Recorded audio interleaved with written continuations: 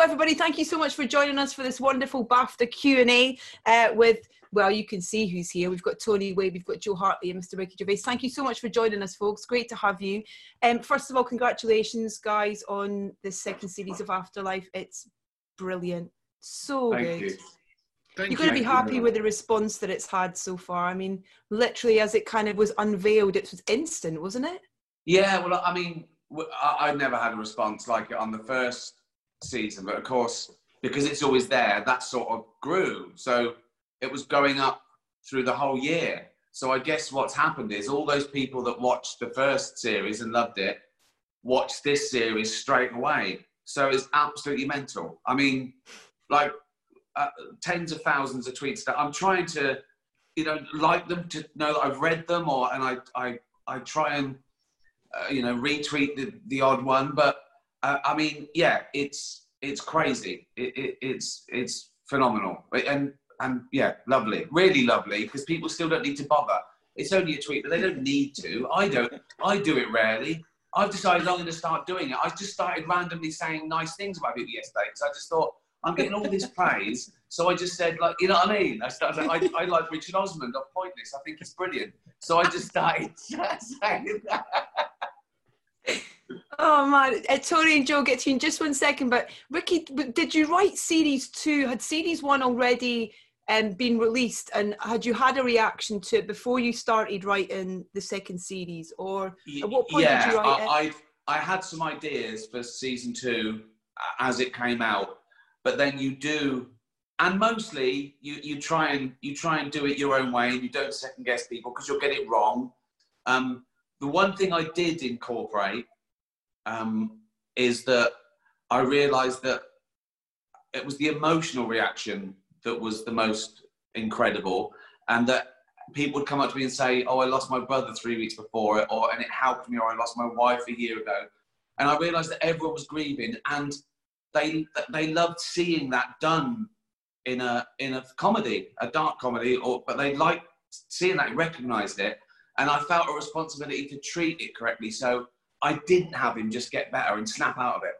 I really incorporated the fact that it takes a long time, and he is grieving, and he's going through depression and anxiety and all those things, right? That sliding scale of mental illness, and he's going through it all. So I thought I would explore that more and not just have him go, "Anyway, I feel better now. I've got a nurse." So do you know what I mean? It's like what. My mate Christopher Guest, he told me once, the director of Rain Man told him, they do those audience things when they say, what would you change about this? What did you like? What didn't you like? And he's got this one framed, and it's someone saying, "I really enjoyed the film, but I was hoping the little guy would snap out of it by the end." So that's so some people, they want a happy ending, but it's not, it's not always there. Tony, it's wonderful to watch this. All these characters, and as I was speaking to Ricky about this actually last week, was that what's brilliant about the way that it's written is that all these characters we get to know a bit better and a bit more in this series as well, and Lenny's one of these characters that whenever you're on screen, and particularly when it's outside of the relationship that he has with Tony and stuff, we get to know more about him. And when it's given to you in terms of a script, and you see a script for the first time, how much of it do you think is a reaction to kind of how you've brought that character to life, and how you collaborate on set with where the character's been already to where he's going? Well, I think we did workshop it, although it wasn't really a workshop. We sort of would have coffees and a lunch and a chat a few times throughout the year when Ricky was writing the first series. And I think we weren't really sort of coming up with stuff or writing stuff, but Ricky was definitely watching us do his stuff and sort of then thinking, "Oh, that's good. That bit was funny. That wasn't." And sort of writing the script on its feet, really. But this series, I think, definitely Ricky had noticed that me and that Lenny and June were a thing, and he, from the first day that Joe came in, there was clearly had to be more of her and more of me coming in, and that sort of then what do you do? That he and Lenny get together, and I think that definitely, Ricky, I'm sure will correct me, but I think that definitely came from the day that Joe came in and was so brilliant. Oh, absolutely, and also everything counts. I do work with people I like working with. You know, it's not if someone was an absolute arsehole and they were a popular character, they'd be written out. You know what I mean? So it's like, of course you go, I want more of them. And you can get the best of both worlds. You can work with really nice people who are brilliant actors and come up with stuff. And that's why I work with the same people all the time, because there's not many, you know, it's an absolute joy to work with these people. And I do want them in everything I do, and as much as the plot can, you know, take. So yeah, absolutely. I put in physicalities of people, and that's the beauty of knowing who you're writing for. I cast this before I'd written it, because I knew who I wanted. Yeah, before I'd written anything. The first idea was the wife. I called Kerry. I said, do you want to be my dead wife? At first she said, she thought, am I playing a corpse? I went, no, I'll explain. And then, you know, you go through, yeah. I remember the first day after you called me in for the very first tentative meeting after you said there might be a part for me. So I was sort of half treating it as a casting, and I remember entering your office and there's 4 flights of stairs. And I got to the bottom of I thought there were only going to be 2. And I went, oh, God. And I heard you laughing and great, perfect, that's it. That's fine. Yeah, I did. Yeah, I thought that's funny. He's going to be a slob. He's going to be out of breath. But what I liked about the Lenny character, he's one of those people that's impermeable. You can insult him, doesn't matter. You got snacks by the bed. Yep. He's happy with his life. He's happy with everything he's got. I'm jealous of people like Lenny, because that you can't hurt their feet. They're great. They're brilliant. And then obviously Joe's character is very similar. She's just so kind, a bit dim, but they're just so lovely. That line you said, "My 2 little fatties." That was great. Joe, what is it like on set, and what's it like to then kind of, you know, to kind of pop up as a character, and then that character being given a whole kind of storyline and to be kind of part of that narrative as well, and also collaborate on set as well? I mean, it's amazing on set. It's like there's an energy. So there's lots of love on that set, lots of laughter. Nobody's taking themselves too seriously, but the job is serious. Like, we want to find it. It's beautiful. I mean, I was coming home one Friday night and I had a bit of a bad day, and I got a little message off Ricky saying, this was Afterlife 1, have you got the scripts? And I was like, what? No. And I was going to tell you, I said no, and he said, oh, I've written this little cameo for you. Do you want to be in the show? And I was going to text back and say, really busy at the moment, mate, can't fit you in. And I thought, no, he might not get it. He might be like, oh, okay. So I was like, I just texted back and was like, yeah. And then I remember going in for a couple of days. I was in a couple of episodes, and I just had the best fun in that scene where we talk about cream eggs and little fat, we want to see him naked in the bath and all that. And it was just so much fun. And I got to do a little bit of improv with Ricky and you know, Tony and that. And then I got a lovely text on the way home saying, great, well done. And it just lit me up, you know, I was buzzing. So when Ricky said, we're doing it again, I think Tony and I was at the screening, they said, I've got an idea for you two. And it just kind of went from there. And then I was invited in to do sort of, you know, rehearsals. But it's very collaborative, and Ricky's very generous. I mean, we all kind of, I remember him emailing me the monologue that I do to the receptionist, and I spat my tea out because he must have just watched us all day. We were talking about all sorts of things. So I remember going and thinking, well, there's not much in this episode for me. And I thought, Ricky just feels sorry for me. It's just getting me because he feels sorry about it. It's because I trust you. No, honestly, you're one of the best improvisers. You are one of the best improvisers. I discovered you from for the improv movie, This Is England, and I just thought, when I discovered that was just all improv, I just thought, right, I'm having that. That's yeah. No, it was brilliant, and I think that's what we all find really fun. Is like, it's very organic. But Ricky then he don't really miss a trick, do you? It's like he'll go away and write things, and I think my friend who I was on the phone to today in New York, she said something to me, Maria. She said, there's something that you say, and she said, wow, it was like, I thought you might have improvised it. I said, no, Ricky wrote that. She said, well, he must really know you quite well. I can't remember the line now, but it was like, it's great to work with people who care, who listen, who really value you, and also then you don't have to be in every single scene trying to do everything, which I've never really had to do, but just to be a part of something so magical. I feel like I've actually fallen in love with the show, and it's really, really powerful. You know, it's a funny time of my life where I feel so grateful to be alive, and this is amazing for me. So I'm just grateful to be there. It's lovely. Yeah, I love them all. I'm going to cry. Joe's going to cry again. That's exactly what I was going to say. I'm going to put cry double again. glasses on, double glasses. Oh my God. Bless you.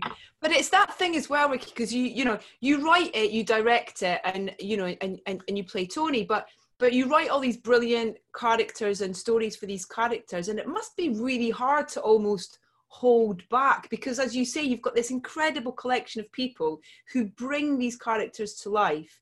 So it must be almost kind of hard knowing not to just give them more in a way. Do you know what I mean? The thing is, these episodes, they come in at 45 minutes. And I don't even have to cut them because it's Netflix, but it'll be flabby. So I used to get depressed when I used to have to cut 15 minutes out of an episode. And now I realise it's brilliant. That's so good. The bit that's left is amazing. So, you write too much, you film too much, and then you just keep honing it down till it, and you'll be amazed what you can get rid of and not lose anything as well.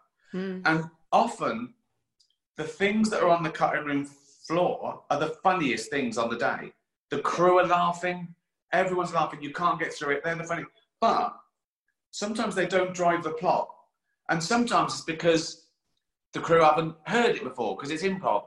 And in the cold light of day, the things that work, mostly 90%, I'd say, are the written screenplay bits that were filmed, done properly, every angle's cut, that drive the plot. And then you get something like David Earl, who just goes for it, and you just pick a nugget. You go, we'll have that. That's the bit. And then everyone looks at it. You know, David Earl, he's going to make up, I'd say, 50% of the outtakes. You know, but the bits that are left are just, and you can have too much. It's like, you couldn't watch Seinfeld if it was half an hour of Kramer. You just go, okay, that's enough, too much. So, do you know what I mean? You need all these ordinary people that are doing ordinary things and saying sensible things. You know, you do need all those people around to make David Earl look crazy and funny. But you do need Matt in it, and you do need Sandy, and you need all those people. Otherwise, there's no reason to watch it. It's like watching 100 puns. You can be laughing, but you're looking at your watch after 20. Whereas if a comedian comes out and tells you what a bad day they've had, you're riveted. You go, it's a story. That's the important thing. It's a story. And I think as well, it's that the connection, the response that you're getting is because you're writing stories about real people and real situations. And that's why people are connecting so much with it. And you're getting the response, you know, from people sending you messages about their own loss and their own, you know, way they're dealing with grief. And I think that doesn't just relate to Tony's story. I think that's what's brilliant about this series and all the different characters. There's even more to relate to. Well, that's why I'm fascinated with realism. I think it resonates more. And also, I think what people recognise, they don't even know it. If you can get how people feel about something, you've won, because they don't know how you've done it. You know, people can go, oh, I like The Postman because I'm a postman, or I work in an office, or I was an actor, but it doesn't resonate. Whereas if you do, oh my God, that was me. That's how I acted when so-and-so. I think like that every day. Oh my God, that's even bigger. So what you're trying to do with this, my aim, is to download emotions, make them feel something. Even if they're not just laughing at a one-liner or scared at something, or you don't need car crashes. Sometimes people are watching it like that, just thinking about stuff, and that's enough. And then at the end they go, "Oh, that was amazing." You know, it doesn't need these bombastic. You know, you don't need to tell people how to feel. They just do. They just do. Yeah. Joe and Tony in particular. I mean, there's a brilliant. I mean, the bedroom scene is just hilarious. And I mean, I don't really know what to ask about it, but it's yeah. Well, the funny thing was about that is it didn't really drive the plot. We'd done, you know, it was to show how awkward it was. It was to show how awkward, how mad this family is that Tony got himself into. He'd given his flat away to Matt. He'd got his, what he calls his fat stepson, a job. And it was thinking, what have I done? And so it was that. And it could have gone, but it was just so funny and angsty that I just thought I'd just throw it in at the end before the sad scene. Honestly, it was just when the light goes on, and his face going, "Have you seen my juggling balls?" Yeah. The thing there as well is I was like, before that scene, I was like, right, just don't try to be funny, just do it real and keep normal. And it was like, it's when she sort of reacts as if he's just like chatting to her about what's in the news. You know, it's just Absolutely. like, well, they're just downstairs. Anyway, busy at the minute. But see you in a minute, darling. It's like very kind of like normal for them, the mad triangle of love. And that's why it's funny, because actually the only normal person in it is Lenny. He's reacting right. He's the audience going, "This is mental. I'm having sex and her kids come in to ask a joke. That's mental." And he's stunned. And what's funny is you two acting like it's, if all three of you acted like it was nothing wrong with it, it wouldn't be, it'd be odd. It would just be a surreal world. But the fact there's someone there going, "This is mental." Amazing. Well, he won't leave because he likes cream eggs. Yeah, and there's also something, I put something a little bit Oedipal in there, that he wants to hug his mum, and then he asks Lenny, "Can I call you Dad?" And so you know there's really something missing in this kid's life, right? So even though it's all funny and mental and all that, actually, when it comes out that, and again, it's still a comedy scene, but when you're saying that, you know, you had to choose one of them for the marriage to work, and you chose him. No, not at first. I chose his dad, but, you know, and then you realise this kid has gone through an awful lot, and it's why, it's the reason he is like he is. It's the reason he wants to be an entertainer.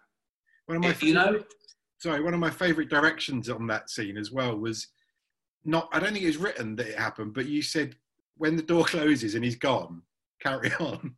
Yeah, but I said, but slower. Slower. So it was. So you building up speed again. It was so funny because people have been tweeting about the noise and I was like, God, we thought that one might just slip under the radar with everything else that's going on, but it was really fun and we had such a laugh. I think we was all a bit embarrassed, but it was good fun. And think if it was real. Think of if there'd have been. I mean, I could never do a real. I mean, nudity, no. Anything, no. Just never. Not in a million years. I mean, I know. Just out of the question. A comedy one's fine. Everyone's dressed. It's silly. But a real one, for absolutely not. I think genuinely, he was the most embarrassed person there that day. I think so. I was going to say on set that morning, everyone was just like, "Oh yeah, why don't you come?" Everyone was just like full of energy. It was like, "Right, let's do this," and it was so funny. It was kind of in the middle of a studio as well, so it's just like a little stage in the middle of nowhere. It's like, what? Is this my job? This is my job. Okay, let's do this. Yeah, let's do this. But yeah, think how a million times worse a real one is with the crew watching. It's just out of the question. It's out of the question. What's the young lad who plays? Is it Ethan Lawrence who plays your son as well? Amazing. Brilliant. Yeah. Round the whole Variety performance, as well, and oh, that the kind of and the town hall was just extraordinary. I wanted to create something that I'd love to go to. If I was in a a little village for a weekend and it had amateur night, I'd go to Jane. We're going, right? Front seat here, right? Come on, right? Because also I want it to be that it's bad, but that's good. I hate it when you're doing karaoke and someone jumps up and they're Aretha Franklin. Well, that's the end of the night. Yeah. That's the end. Done. Yeah. It's like I love these flaws. I love this fact that it is all a bit crap. We're all a bit crap. That's good. That's crap's funny. Yeah, exactly. There's nothing amusing about being perfect. It's like there's nothing funny about those people on Instagram with their abs and the boat they've pretended theirs. It's like what it's. I want to see I want Tony just tweets pictures of what he's eating. Now that is funny. All the kind of the other side of things that's going on with Tony and Lisa that he's watching as we watch through the series. Do you film all that beforehand before you then film this? No, throughout whenever because it's about availability, and obviously all the ones in the house have got to be done when we're in the house, and all the ones in location. So we do them right throughout. But they're a joy as well. When you just do too much, it's real. And Kerry's just brilliant improv as well. She's so real. She's so real all the time. Most of the things, apart from the fact that we planned the location and what we're doing, I think nearly all Kerry's dialogue is improv. The bit where she's playing with the dog and she goes, that was just her going, "What? Get your dildo, Brandy." And I really laughed out loud because it was an improv. So, and what we found is, in the first season and the second, is that the more fun the flashbacks are with me and Lisa, the sadder it is. Absolutely.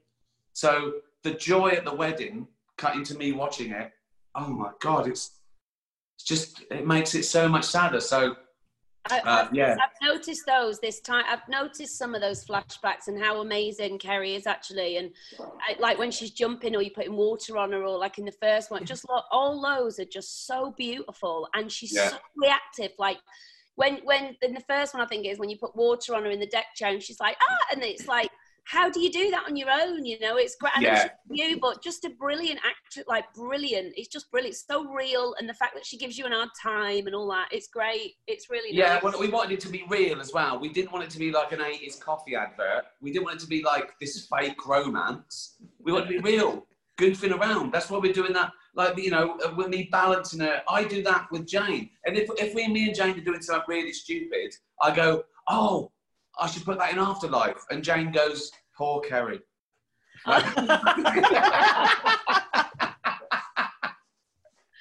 Oh my God, that's amazing. And I love as well, it's all those moments where, Tony and Letty are going out to do the story coverage and do their little bit on all these little stories for the paper. It's just, and that's the thing as well, is like when you're working out what those are going to be, what are those coming from real things you've read? Or people think that's the surreal bit, and I go, no, they're based on all true stories. All those things, the guy posting the letter, I saw that, and the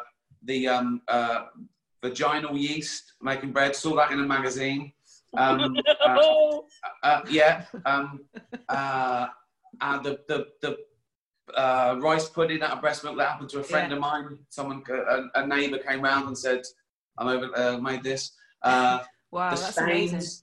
All the stains, the kind of stains. I thought it'd be funny that it's usually Jesus, but I thought I'd make it the Kenneth Branagh, and then because the joke is that any stain looks like Kenneth Branagh. It's got no. So then you add the comedy to it, the argument. Then you get into the real life of those people, but they either did or could happen in local papers, real papers. And I did go down to crazy headlines, and some of them are things like the front cover of some local papers I've seen. I saw one, man finds hat in tree. That was the headline. Oh no! They're some of my favourite bits to film because you get some amazing guests in for that as well. That's the Yeah. thing.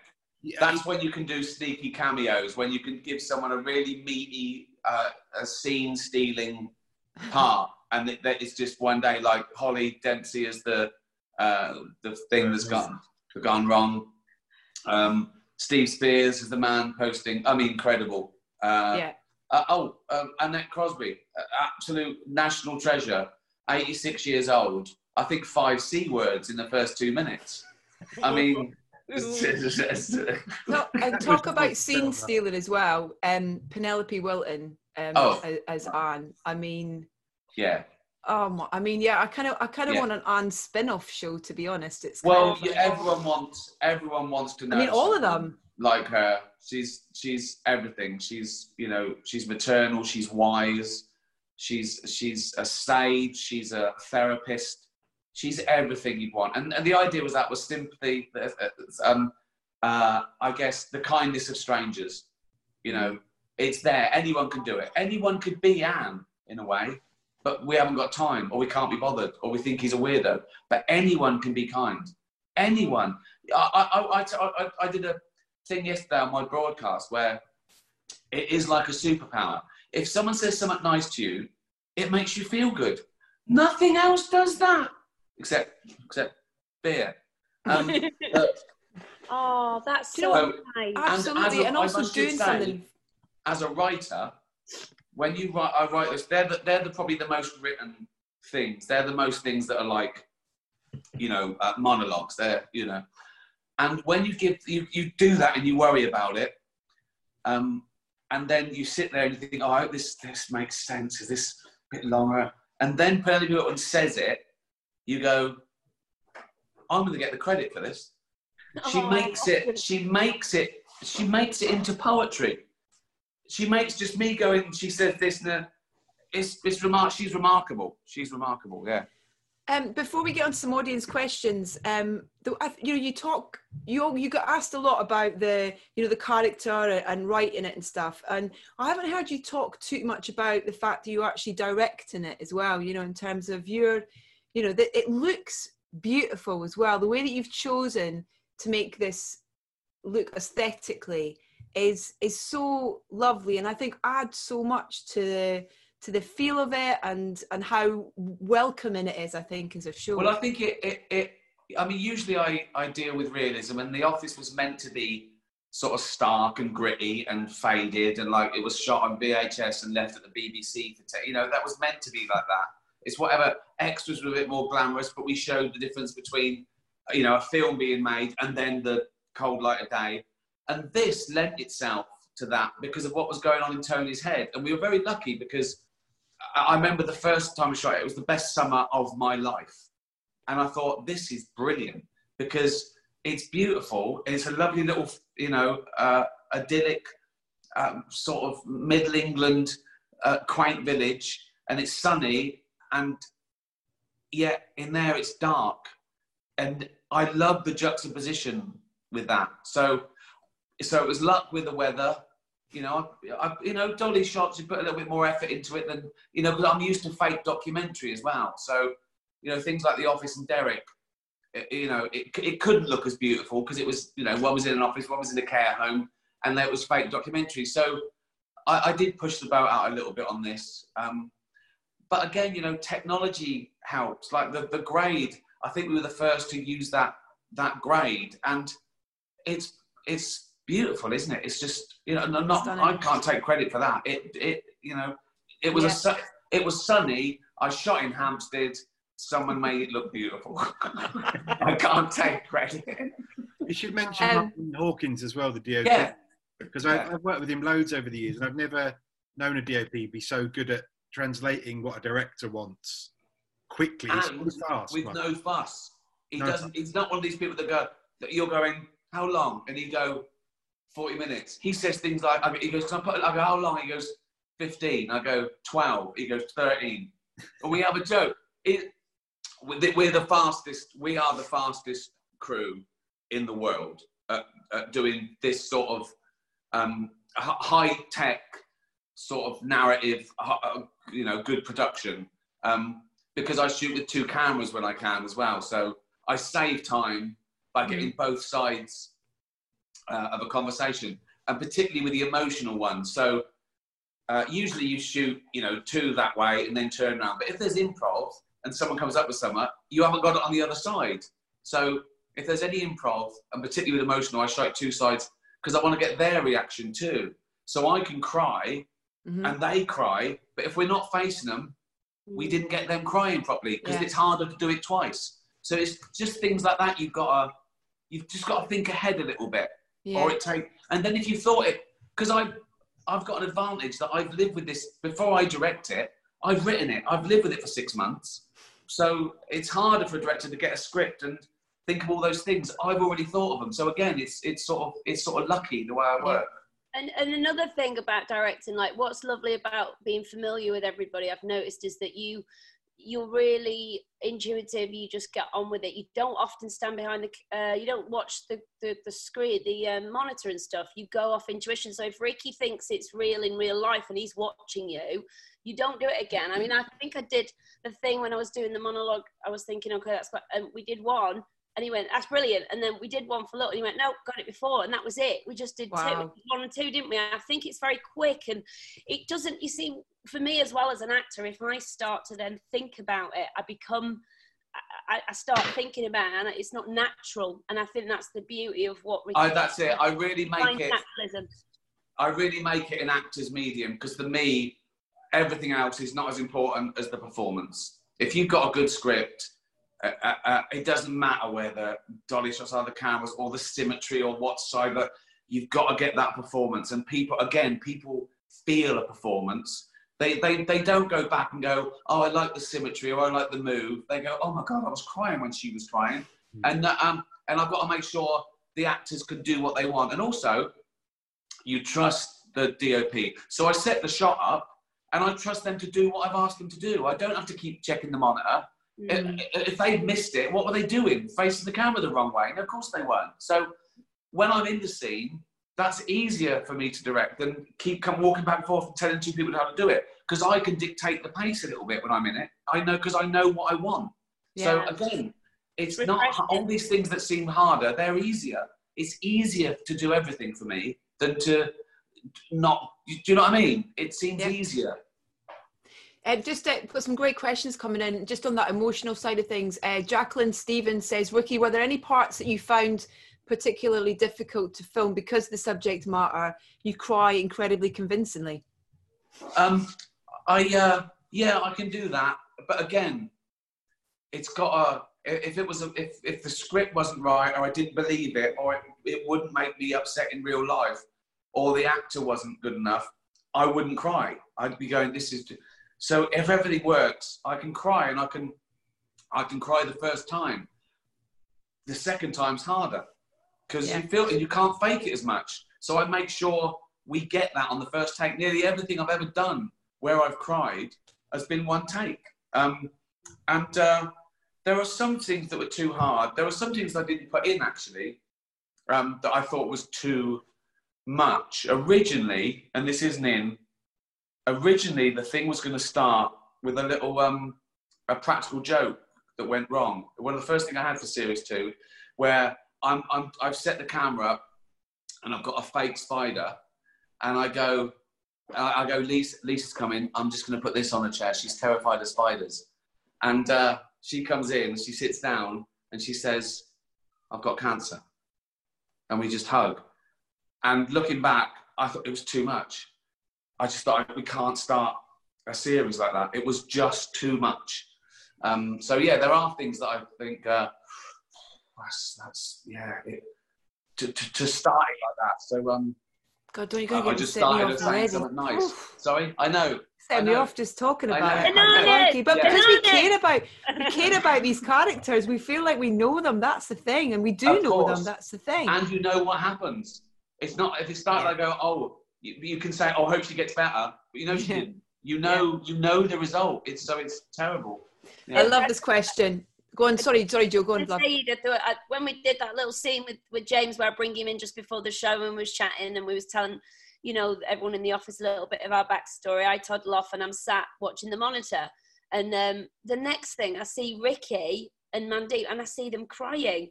And I started crying. I was literally sobbing. I said to Charlie, what's happened? I thought... And then I ran on set. And honestly, it was like projectile crying. And they were both crying. And then that was it. So I was like, what are you doing? He's like, we're just finishing the scene. I didn't know it was coming. So you have this kind of moment. And it is pretty amazing. That's very, very difficult to do. It's impossible, actually. So yeah, that was tough. That was a tough one. And it was good because everyone's so respectful. They know what we're doing, and it's, as I say, it's a great actors medium because all the time people are there is acting. It's not 7 hours of lighting with someone sitting in their Winnebago and then they do one shot and they go, okay, see you tomorrow. We're there for 7 hours and we're acting for 7 hours, and it's fun. It's fun. We're laughing and joking because none of it's wasted. None of it is wasted. Okay, I've got a great question from Kelly Lappin, who says, how did Paul Kay react when he read the script for the second series? The turn in his character is absolutely incredible. Yeah. Oh my God. I'd say, without the emotional impact of some characters, that how he just did those lines, it's like he'd get the man of the match because it was filmed in one day. Okay, and we borrowed a studio from the film school in Beaconsfield, and they said it was only a little studio because we built the set and it was him and Matt. I'm not even in this, right? I'm directing, and they said, "Oh, is it okay if a few students watch?" And I went, "Yeah, sure." Right. So then he starts doing these lines, and I'm ruining every take. I'm just about 10 yards from, and we ruined every single take, literally every take. I couldn't do it. And I was going, okay, do it again. And every time he came up to say it, I went like this, right? And they all laughed, right? At one point, I went, okay, go again. I blocked my ears and shut my eyes, all right? Right? And let them finish. And I turned to the students and said, this is not how to direct. You shouldn't direct like this.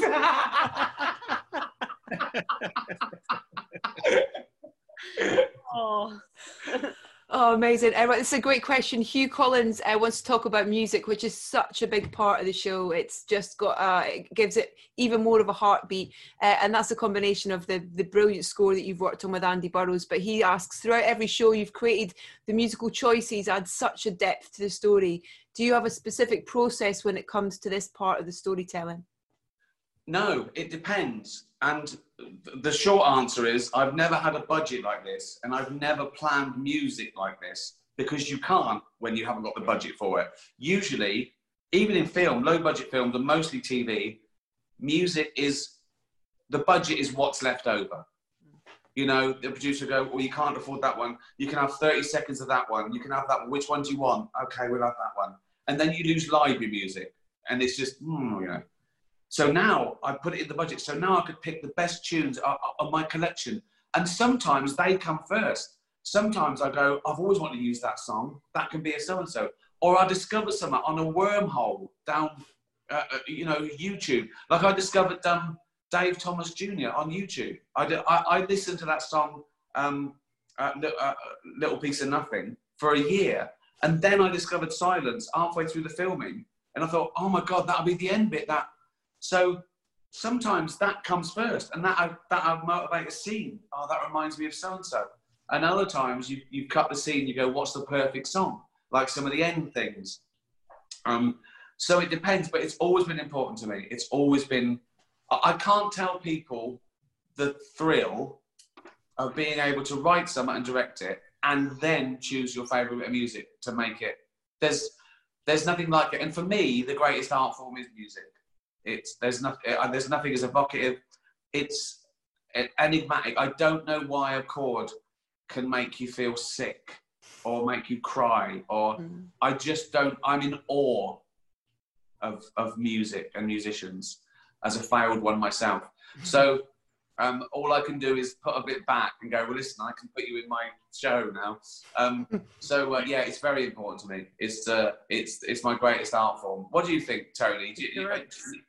Well, just to add to that, I remember seeing the really early drafts of some of the scripts, and you'd actually written in very specific songs and cues Yeah. that would come in.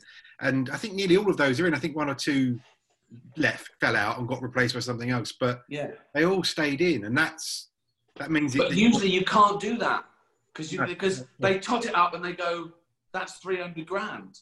yeah. And people go, well, that's more than the budget. Whereas with this, I'd go, yeah, fine. You know, it's someone else's money. I can choose the big songs. I remember you'd get old BBC videos and DVDs where all of the music had changed. There's only that's happened to me. episodes where Yeah.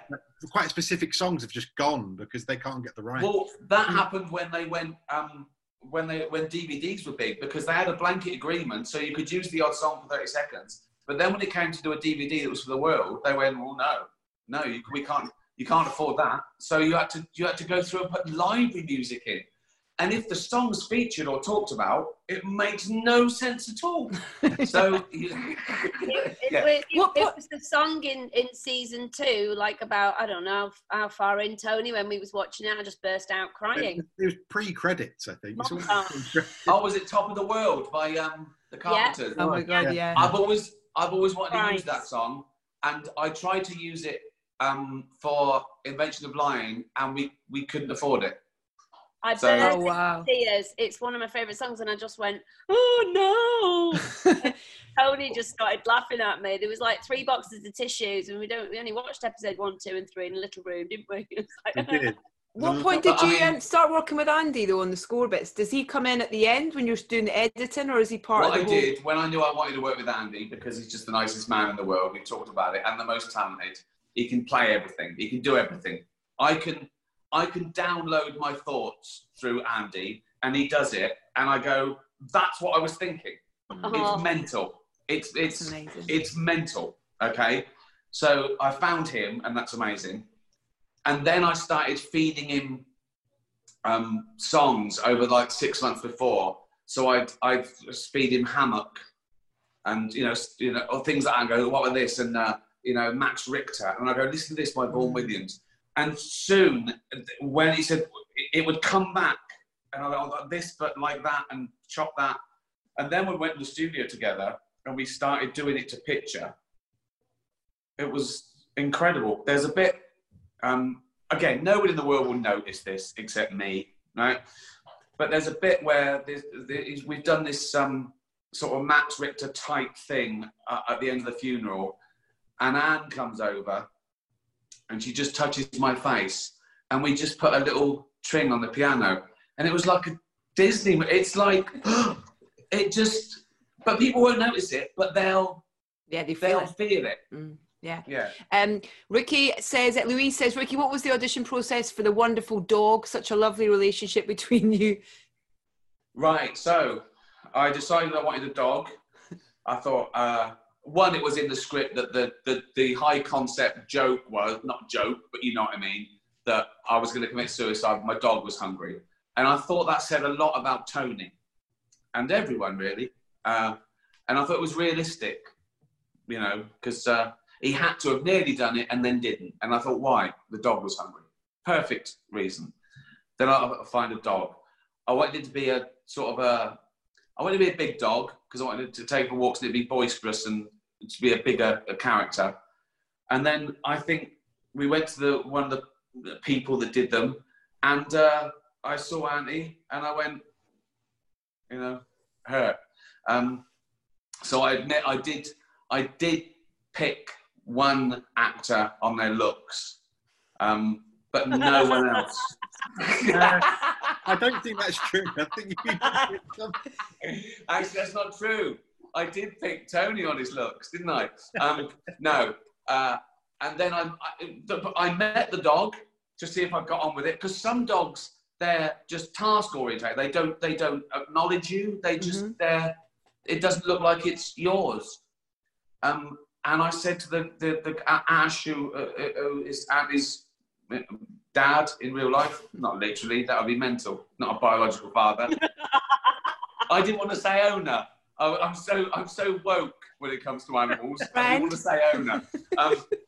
And I said, I just want her to be a dog. And he went, oh, great. She usually gets parts of like dogs owned by Nazis, right?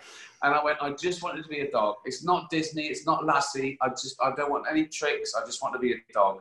And I fell in love with her, and it was great. And I don't think there's a better dog out there for this part than her, you know. So I'm talking about her like she's a real actress. She is. I only did one day, I think, when the dog was there all day, and when it was me, Roisin, and Joe Wilkinson there, all chatting away. When the dog came on set, we were nothing. Ricky was with highly focused. What can we do with the dog? What can we get this? I know. I'm like that. I am like when a dog sees a ball or a rabbit. When I see a dog, that's it. I've fallen over a few times in Hampstead Heath when I've seen a dog because I wasn't looking where I was going. It's like like in like comedies where a bloke walks into a lamppost who's looking at a nice girl. That's me with dogs. Right, listen, we got a couple more questions before we run out of time. Tommy Jessup says, how important is the swearing to comedy? Well, the swearing is important for a few reasons.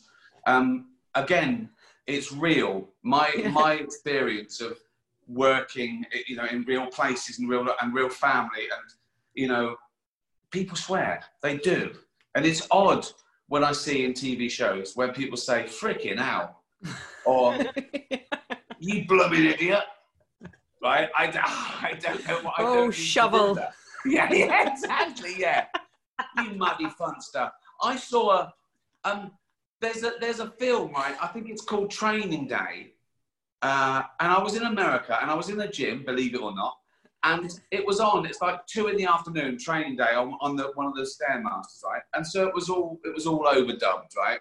And they were going, "Forget you, no, you forget you," right? And then he shot him in the heart. So they weren't allowed to swear, but they're allowed to shoot someone's lungs out. Where's the morality? So swearing's never bothered me, and I make it a part of it. And I think that it's also nice. I like the juxtaposition because Tony swears when he shouldn't. You know, you shouldn't call a 10-year-old a tubby little ginger. You know, because he's not. He's, you know. So it's it is used for comedy, but it's also used for realism.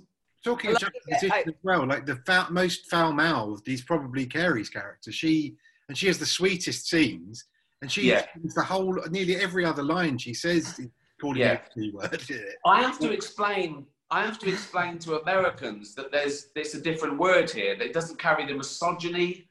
We don't use it against women, and sometimes it's a term of endearment. You know, you say it to, you know, really, Australians get it. Brits and Australians use the C word. You're a funny C-U-N-T. And Americans go, whoa, they don't quite get it. Hey, I love the bit when he's, it was so bizarre because it's filmed in Borough House, so I got married in there when it's the yoga class. And it's just the way that he turns around and that delivery of that particular version of it is just so brilliant. It's on the money. First scene we shot. Is it? Monday morning, 9 AM, we shot that scene. And with Seb Cardinal, it was brilliant. And I just said, be the most annoying you can. Be the most annoying person in the world while pretending to be zen and caring. That was the direction.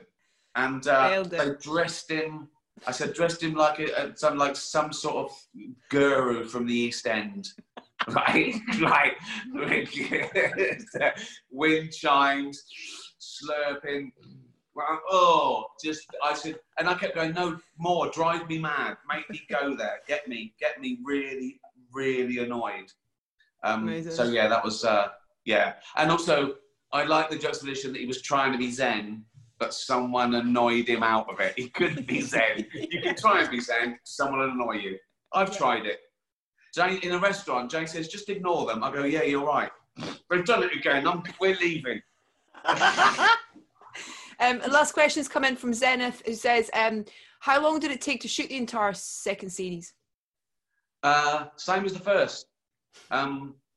7 5-day weeks, finishing at 4, half 4, and finishing early on the last day because we've done it all with contingency days. So it's a very luxurious shoot, again, which is partly financial, which is great, and partly how I shoot, and that we workshopped it, and that it's quick.